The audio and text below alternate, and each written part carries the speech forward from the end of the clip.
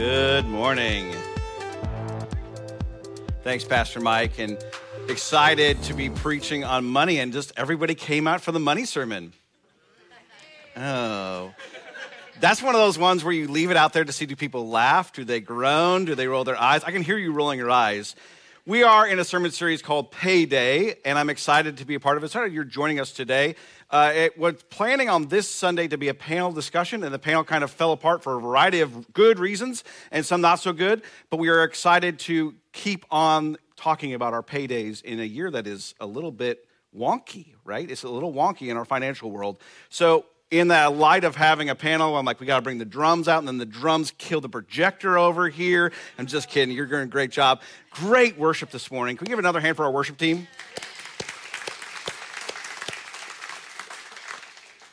Last week, we talked through, in the start of the new year, 1-1, and appreciative of those who came last week. You got extra heaven bonus points on resolutions and how to have your financial portfolio kind of go towards those resolutions.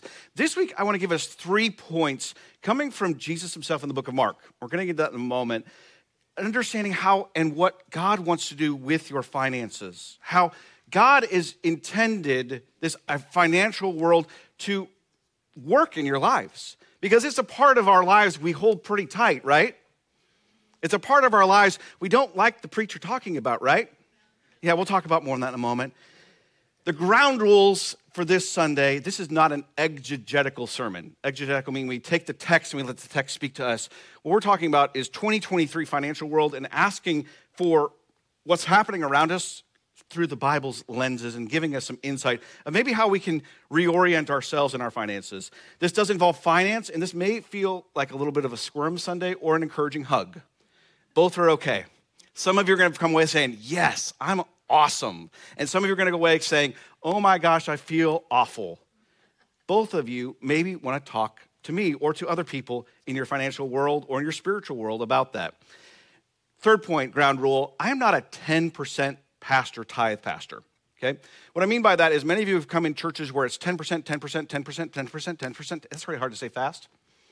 Over and over and over, this idea of a tithe, and there is a tithe in the scripture, but in the New Testament, they gave everything. It's 100% of yourself, of your financial resources, of all that you are, went to the church. And so scripturally, and we're in a New Testament church, we are supposed to give all of ourselves to Christ. So I'm giving that as a background. We talked about that last week. Fourth, there are widgets investments, and then there are people investments. E3 is a people investment organization. And lastly, I just wanted to give a heads up that I was going to preach on the prodigal son, and that sermon was trashed because the prodigal son's about the prodigal son and not about finances. We're talking about finances here this morning. So a lot of our service and even Runaway Train was oriented around that. Again, worship team rocked it this morning. So with those ground rules in mind, our current financial setting is a little wonky, and we don't have a cool panel. So I thought I better dress up because it's time for Bible Jeopardy. Do the sound effect one more time. Some missed it. There it is. Now, Bible Jeopardy, if those of you know, if I wasn't a pastor, I would be a game show host. Unfortunately, I cannot find somebody who'll pay me to be a game show host. So this is my dream. Bible Jeopardy, we go through, there's split down the middle. This poll is the dividing line. If you're on this side, your team cool. If you're on this time, your team also cool. Now, online, you chatting your responses. Darren will be the host of your online. You're about 7 minutes delayed from us, so unfortunately, you're going to be really late by the time you would try and enter in your question here. So you answer in the form of a, there we go, and I'm very particular about this. We have 3 categories. We don't have the cool technology where we can jump around the board. You're supposed to play Jeopardy one way. You go 100, then you go 200, then you go 300. We all know this. So that's how the rules are. Everybody understand? That's a very unenthusiastic yes. Are we ready? The categories are Jesus. Now, a quick, I almost put the $ in Jesus' name, and that immediately felt wrong, okay? I felt so disgusting when I was doing this. I'm like, ooh, don't do that. No. So Jesus and talking about money is what this is. The second category, aptly named, money. And the third one, which we always have at E3 Jeopardy, potpourri. Potpourri is a variety of stuff. You never know what's going to come out of potpourri. All right, I have done a coin flip. Michael Boland, you have won a coin flip. You get to select the first category. What do you select? Jesus. Jesus. Can we put up the board, please? There we go. All right. Jesus for 100. Whoever answers first gets it. You have to shout it out. Make sure if you're in the back, really shout it out, okay? Because I have bad ears. Here we go. This percentage of verses considered a tithe deal with money in the Gospels.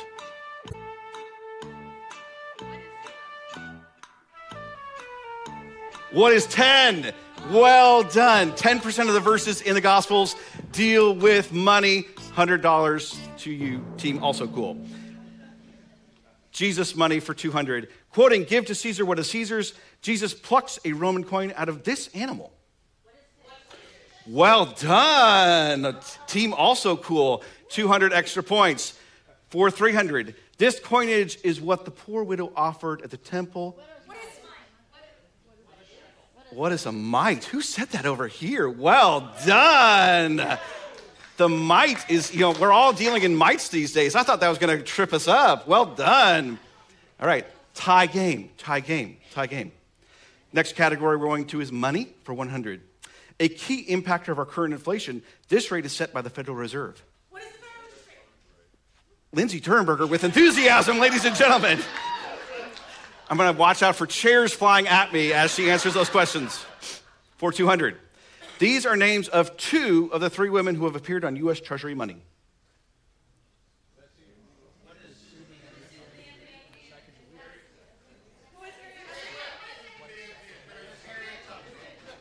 There's so much excitement, but you're all saying what instead of who? The correct answer is, who is Susan B. Anthony and Sacagawea? Also, Martha Washington appeared on the $1 silver certificate in 1886 and 1891, as well as on the back of the, you don't care about this. Okay. For 300. Don't drive away. This is our country's first billionaire. Who is Henry Ford? Henry Ford. Well done, random person to my left. Potpourri. This is not about money. Isn't this great? Alexander Fleming discovered this common drug. Well done. Close, but no cigar. Well done. Team also cools in the lead. For 200. Cowabunga.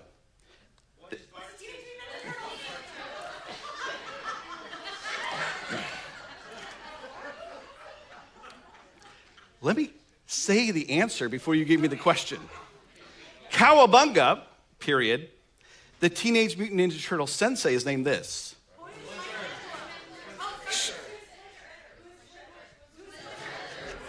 It's over here. Somebody said it over here. Well done. Well done. Who is Splinter for 200? It's a tie game. Actually, I have no idea. It's a tie game. I think. A lot of you are yelling at me. For 300, potpourri. This U.S. state is easiest to stay with it being only one syllable. For the victory! Team also cool. Well done. And this is coming off immediately. Awesome job, contestants. Team cool. You are still cool in my book. I'm proud of you all. Maybe next time. I'm impressed you knew the mite. I'm so impressed by that. Money and possessions make us inherently uncomfortable as believers. Why? Because just like Jesus' listeners, it's an idol that causes all sorts of sin. You know the old verse, the love of money is in 1 Timothy 6:10. But also money, just like in Jesus' day, was a focus. It was a part of their daily lives. There was mites that you had to deal with. We need some sort of money to live a cultural, normal life in this world. I don't know in the world to come if we will. But in this world we do, and inadvertently we pass along this money obsession from generation to generation. You don't believe me? Underneath one seat in this room right now is a $100 bill. Go. See, the teenagers start moving, okay? The teenagers are like, what? I'm gonna listen to the sermon now? There's not a $100 bill, sorry friends. But talking about money from the gospel perspective is an uncomfortable exercise. And I want to be clear, money is not by itself evil. Money by itself is not evil. Sometimes it's very, very good. In our culture, as in Jesus's, it is a fabric of society.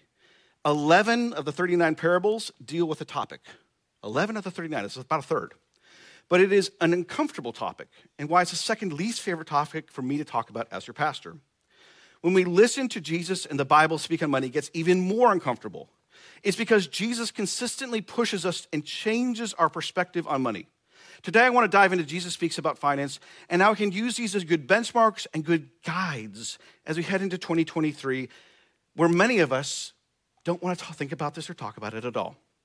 In other words, when we have our payday, as the sermon series is aptly named, how do we deal with that with a worldly and a heavenly vision? Mark 12. Later, they sent some of the Pharisees and Herodians to Jesus to catch him in his words. They came to him and said, "Teacher, we know you're a man of integrity. You aren't swayed by others because you pay no attention to who they are, but you teach the way of God in accordance with the truth. Is it right to pay the imperial tax to Caesar or not? Shouldn't we pay or shouldn't we?" Now, Jesus, if he answers it one way, he'll be trapped. If he answers it the other way, he'll be equally trapped, because if he says, "Don't pay to Caesar," they're going to say, "Oh, Caesar, Herodians are going to be angry." If he says, "Do pay to Caesar," then all the people who are wanting a Jewish state and want to overthrow Caesar are going to be angry equally as well. We see that in 6 AD, about 30 years, Jews have been required by the Romans to pay a tribute of money into the fiscus, the emperor's treasury. Jesus' answer would immediately alienate one group with him to another. And Jesus sees the hypocrisy through their words. They already had coins readily available and were already using, so they put their authority and trust in Caesar. Caesar brought peace. This passage continues, but Jesus knew their hypocrisy. "Why are you trying to trap me?" he asked. "Bring me a denarius and let me look at it." They brought the coin and they asked him, "Whose image is this and whose inscription?" "Caesar's," they replied. Then Jesus said to them, "Give back to Caesar what is Caesar's, and to God what is God's." And they were amazed at him. If our payday has U.S. minting on it, which many of us use U.S. dollars, some of us crypto, whatever our currency is, we have some sort of authority, and we align with that authority, saying what the value is. We should acknowledge the money printer is what the point is. Who's God's image upon? Yeah. God's image is printed on us. Now, don't hear what I'm not saying. We're not money, okay? We're not money. But God has put God's image into men and women, all of us. All of us are image bearers of God. It's a good thing to think about on this day. And so this aptly puts this point right in our focus. Your worldly payday should never trump God's spiritual payday. People matter more than finance. I think this is the crux of many of our political strife in my lifetime, that people put finance above people. Because the finance, if people have money, they're going to be happy, so then they'll just be happy. No, put the people above the finance, and you'll reorient all of the culture. The rules are set up in place for more gluttony instead of care for humans. And in 2023, the challenge is going to be just that. Choose my own finance or the well-being of others. And this is not to be done with foolishness. This is supposed to be done with utmost care. And this is the response of Jesus to the trap of the teachers. But look at Jesus at a different time comment on the same subject, but with his own personal teaching to the disciples.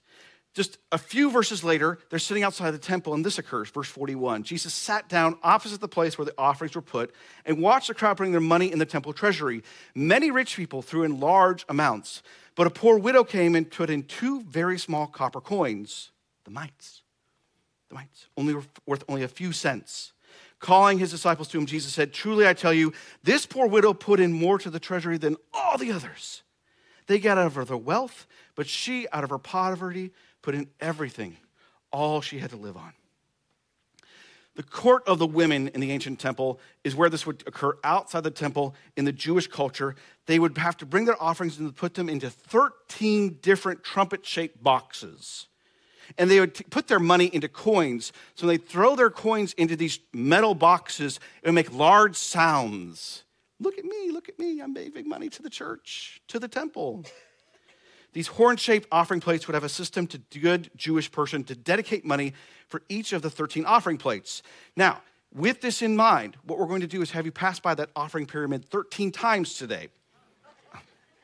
That's a joke. She puts in this fraction of a penny. It's a fraction of a penny of what she puts in. And she only has how many? And there's 13 of them. And so she's not out there for show. She probably, if she's smart, she puts it in one and quickly exits, because you would divide your offering up into 13 to make sure you made noise at all the different places, right? If the widow gives more than all the others, we have to really think how we give. Putting a nickel or a penny in that offering period, if all of us do it, we got $1. Put a nickel, $5. Put a dime, we got $10. And that $10 can go towards the mission of bringing in the kingdom of God here at E3. But there's another point, a secondary point, that we have to have in giving that swallowed from this passage. The offerers looked for value in their system of Jesus' day. That if I make noise, people will see that I'm wealthy and I have a higher level of prestige in the temple system. It's just a common human thing to look for. Yet Jesus says that even the smallest of offerings, a fraction of the penny, the widow had the most valuable offering. And that takes me to the second point. Your payday does not equal your value. Some of you, that's going to be, what? Your payday does not equal your value. The money that you have does not make you more or less valuable in God's eyes. But many of us have been taught the complete opposite in our life. That if your salary is higher and you get a raise and you're making more than your brother or your sister, then you're higher up in the family tree. Amen? Ooh, Pastor Scott, that's a zinger. Yeah, it is. And it's true. Many of us have been told that the value that we bring in our bank account equals the value that I have in my society. And boy, doesn't our society say the same thing. Ooh, Pastor Scott, but the Super Bowl's coming up. I love it. Yes. The Super Bowl doesn't care about you. It cares about what you're going to buy with the money that you have. And the products that you buy are going to increase your value, at least perceived based on the cool Doritos commercial. And I love Doritos. But the point of this is, in 2023, you might want to write this down somewhere. Your payday does not equal your value. You are not a number. And just because there will be strife financially in 2023, because there will be, your value does not change. In contemporary culture, how does this translate? Friends, there are two main roots of sins that relate exactly to this point. It's a sin of greed and it's a sin of comparison. I need more, I need more, I need more, I need more. It's never ending. And I need more because they have more. And I need more because they have more. And I need more because they have more. And they have more. And so I need more. I'm comparing constantly. Most of the Old Testament law focuses on these two sins. And it's uncomfortable. And it's hard for me to even say it because it hits me just as much as it hits you. You are more than a number. Your success, your eternal value is infinitely more beyond any price. That's why so many of Jesus' parables deal with just that topic about a valuable pearl, about a field that was worth more than anything else that they had in their lifetime. And it's a way of thinking that we're so foreign to as 2023 Americans. I had the opportunity twice now to travel to Uganda through two different groups. And we led college students there.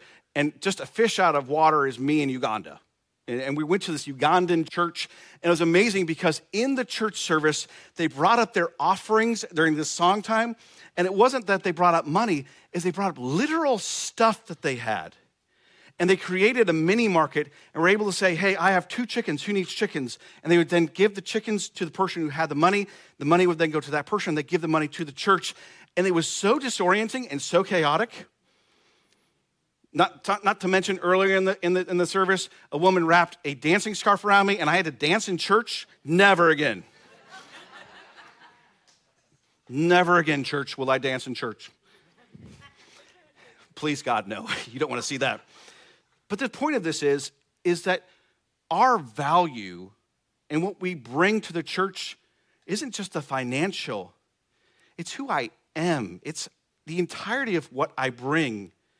And we can be creative in how we together can usher in the kingdom of God in Tallahassee in 2023.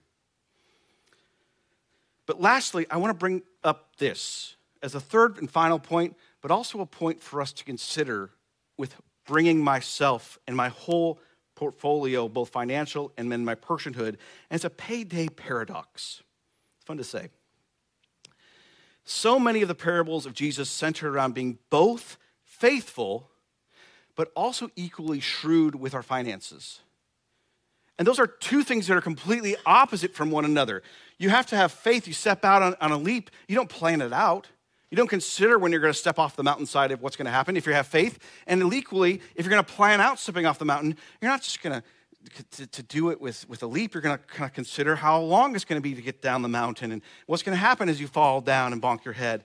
This idea of this paradox is true in all of Jesus' parables. You have to have both faith and planning in equal amounts. And so you have to plan the payday paradox is this: you have to plan 2023 payday with both great faith and with great planning. It's not enough for me in 2023 with whatever my finances are just to go status quo. I should take time and think through, where am I investing it and how can I invest it even greater, both in my finances and in my entirety.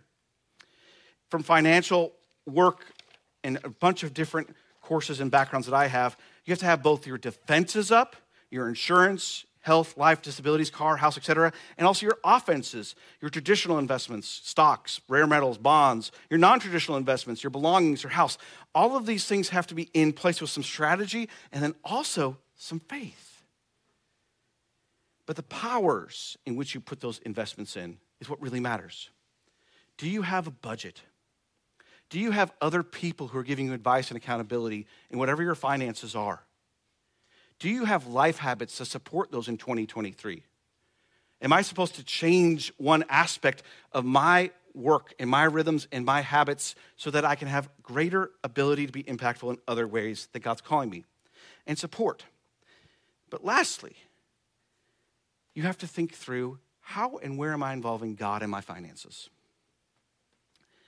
I'd ask you to consider, as we continue on this sermon series, that you pray for your finances, not for prosperity, not because I think I'm going to get 10 times back the amount I pray for, but pray because God wants to be involved in that area of your life. It's an uncomfortable thought to think that God wants every single aspect of my life. I thought God only wants 1 hour on a Sunday, and apparently maybe 2 hours in serving somebody else, throughout the year. God wants every aspect of your life. And what's interesting is that the economy of heaven, the glimpses we see through Scripture, echo that. God wants to be a part of every aspect of your life, both in your personal, in your morality, in your financial, because God's setting you up for an eternity with Him. It's worthwhile considering, as we jump into 2023, that then comes 2024 and 2025 and maybe 2030. And some of us are looking forward to the life to come. And that creates a great amount of faith, but also a great amount of preparation. What prayer does is it dialogues with God in your financial life that we can easily compare or become hoarding of. Instead of asking God for heavenly orientation, transforms us into stewards of what we have instead of possessors. Spend time with God in your finances in 2023 and see your payday reoriented towards our fantastic new way. Here's our challenge for this week. Where do I need to bring God? Where do I need to bring God into my payday? And what do I need to consider in 2023 changing in my payday? These kinds of work, these kinds of thoughts are challenging, but I promise you'll find reorientation and a newness in your life if you consider these. Amen? And now what we call in the church service is a hard turn. There's no easy way to come off of a payday sermon into communion really easily, except to say that in the economy of salvation, Jesus has done all the work. It's a beautiful thing that we have nothing to do by ourselves to earn our salvation. It's all been done by Him. He's taken care of the entire debt that is owed, that sin debt, and reorients us into an act that He tells us to do often. Do this as often as you do it in remembrance of me. And He continually reminds us that this habit of doing something so simple as eating and drinking can bring a newness to life that I was just speaking about. This idea of giving up our entire selves and ingesting Jesus versus some other crazy thing that we would do is so impactful in our theology. And it's something we take very seriously here at E3. We will invite you in a moment to come up and take both the bread and the cup, and we invite you to hold that so we take them all together as we close out our service. We use gluten-free bread, and we invite anyone who believes that Jesus is Lord and Savior to come to this table. It's an open table. Because we have so many awesome people here in attendance today, there is a chance that one or two of these stations may run out. And so we'd invite you to go to another station, which may mean walking across the entire church, and that's okay. That's okay. We don't pre-plan out exactly how many cups and breads we need for every station. We have servers this morning who are blessed to have, and we invite, they will bless the elements as you receive them. And again, hold them as you go through this next song. I'm going to pray and bless the elements, and we'll take them together in a moment. Father, I thank you for this bread and this cup. God, may you bless it right here, right now, as not just a mere symbol of your eternal salvation, the work you've already done and the payment you've made, but as a sign and a seal of the life to come. That through the power of your Holy Spirit, something happens in what we experience in a moment. That this is not just mere bread. This is not just mere juice. These are your body and your blood. And so I say, come to this altar with arms open wide and accept this gift of forgiveness that you have given, this sign and seal of the life to come. We bless them. We bless the hands which take it. In your name we say it all together. Amen. Come, the table is open.